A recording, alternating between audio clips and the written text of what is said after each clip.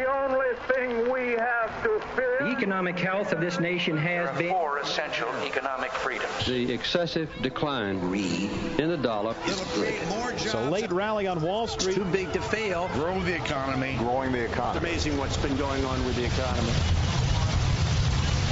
Welcome. This is Money Talks. Money Talks. Good morning. What up, fam?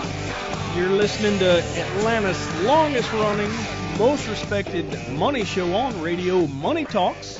I'm Troy Harmon here today with Jacob Keene and Nick Antonucci. These guys are part of our research department at Hensler Financial. We are somewhat unique in that regard, that we have individuals that dedicate their whole day to looking at stocks and bonds and economic conditions so that we can help our clients manage their investments. Jacob, I want to congratulate you. I know recently you passed level 3 of the CFA, the Chartered Financial Analyst exam. Well, that's Nick. Somehow, yeah. Congrats. Yeah, congratulations. I know you can't use the designation yet, but soon. You're waiting on the CFA Institute to give you the go-ahead on that, right? Yep. All right, well, I'd also like awesome to add thing. in there, part of our job is to keep Troy hip so he can say things like, "What up, fam?" on the radio. Yeah, we probably it need doesn't to get a lot give you better a refresher than that. course. It's kind of dated now, but... Right. And come up with a new nickname for Troy every few weeks. Well, you guys do that frequently. Right now we're on Big Bear because this man went up to Canada and got him one. Yeah, I did shoot a bear Allegedly. a few weeks ago. We haven't seen the product. We saw the picture, but it Ever could have heard been of Photoshop? So Photoshop, yeah, that's something that wasn't a thing when I was you guys' age. Yeah. You just couldn't do that. Just a few years ago. You just cut it out of a magazine. Couple of years ago when I was your age. Cut it out of a magazine, glue stick. Put my like face over. That was Photoshop. Yeah. Glue stick was that was. Photoshop. You guys had those, right? Yeah. We had magazines for sure, and we had glue sticks. What's a magazine? It's kind of like a blog. Oh, okay. Yeah. Yeah. Well, only like what you looking on your iPad. More pictures. Yeah, and it only came out once a month, so you couldn't like in the middle of the month you just you didn't print get, a new like, magazine. No, you're not going to do that. Technology has been absolutely awesome. We've seen a lot go on in my lifetime. Yeah, is that why it's up 31% year to date? No, that's probably not the reason, but I mean technology is even in that context, Nick, has been one of the top trades. I think I've mentioned this multiple times on this show back in 1990. I went back to see just what kind of weight technology had in the market, and it was less than 5%. We've seen it recently over 25% of the overall market. So technology has been a huge thing to invest in since the early 90s at least. But we do have some numbers. Over the last week, the market lost 1%. We've got a lot going on that might have driven that. Not the least of which is a rate situation kind of behind the scenes, still going crazy. Impeachment talks, which we did have some calls this week that a few of our clients were a little nervous about what was going on with that. I guess the fear among many investors is that you get Trump out of the way and you wind up with a person who's not nearly so positive on corporate profits and the fact that companies do make a profit, and you wind up with investments that aren't near as rosy as they have been for several years. So,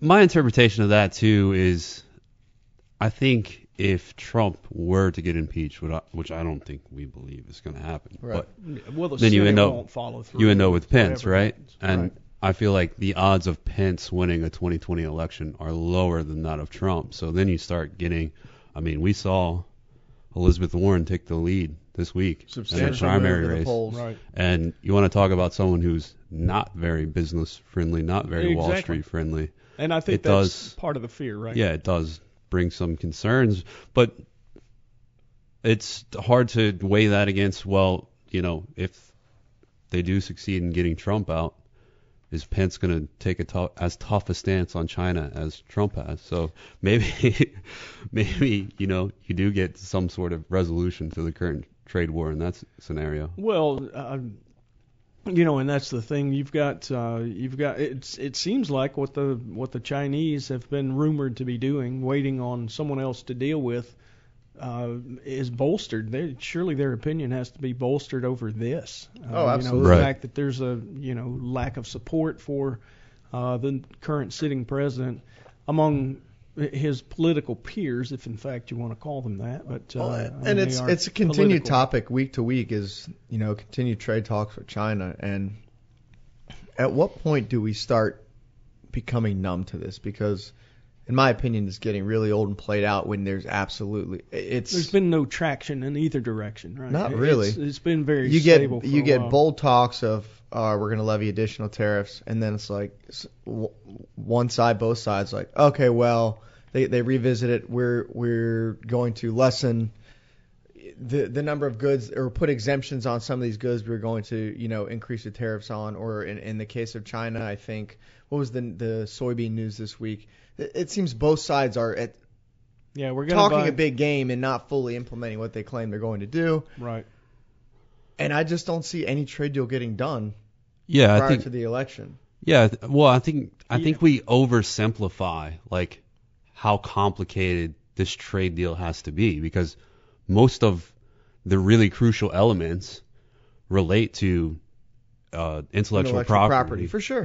For sure. And it's like at a certain level, it's almost like China would have to restructure their economy in a way in order to really give the concessions that Trump wants. So what seems to be the hang up is exactly that. No side seems willing to budge on the intellectual property side of things. Right, and opening up their economy more to foreign ownership, these sorts of things, and it's coming at a time for the government in China where it feels like things are a little like growth is slowing. Right. We saw food prices at a certain point were up like 10% year over year. Yeah, you've got all the issues in Hong Kong, so it's kind of like how do they navigate what their decision making would be absent a trade war.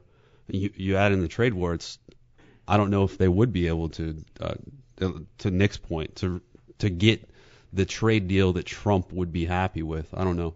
Yeah, well, I mean, you mentioned that food prices have spiked. It surely doesn't help that they're then not going to buy soybean from the U.S. Right.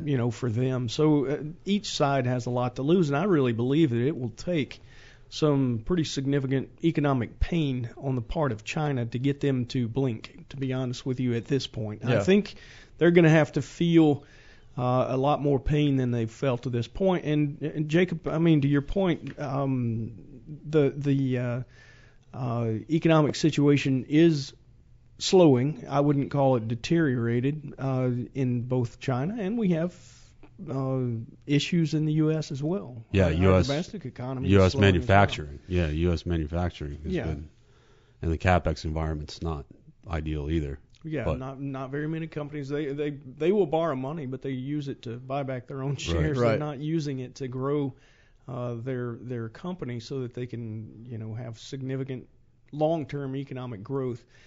Speaking of that, GDP's at what, about 2%? 2%. We got our third and final revision today, Thursday, unchanged from the previous. Right. Yeah. So 2%. We've got unemployment still at 3.7.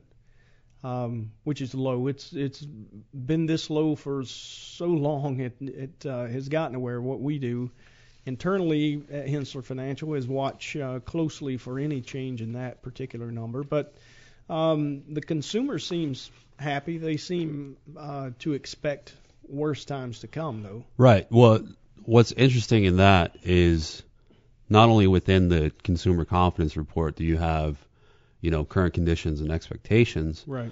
But think about the difference between the questions that they ask for consumer confidence and consumer sentiment. Consumer sentiment has to do, I might get this mixed up, but consumer sentiment has to do with the person's personal finances, right? And consumer confidence is related to the economy. So what we've seen is consumer sentiment is, I think I have that backwards actually, right? No, I think you're right. Yeah, I think. No, okay, consumer sentiment is still strong relative to consumer confidence, which we've seen some weakening. So it's one is sort of kind of a concept of my situation, and the other one is all of ours, mine and my neighbors. Economy. Right? Yeah, everyone still feels good about their situation, but they're starting to have worries about the sort of the broad situation. And you mentioned it's two components. You got present conditions and basically a forward-looking index for consumer confidence. And it's that forward-looking where consumers seem to be a little more hesitant, a little more worrisome, not so much. Absolutely. It looks okay now, but looking ahead, there's some concerns. Exactly. Well, we're going to take a few minutes break. When we come back, we'll have a Dog of the Week, and we'll also talk a little about a situation where we've got a business owner who's considering selling their business. Stick around. You're listening to Money Talks, and we'll be right back.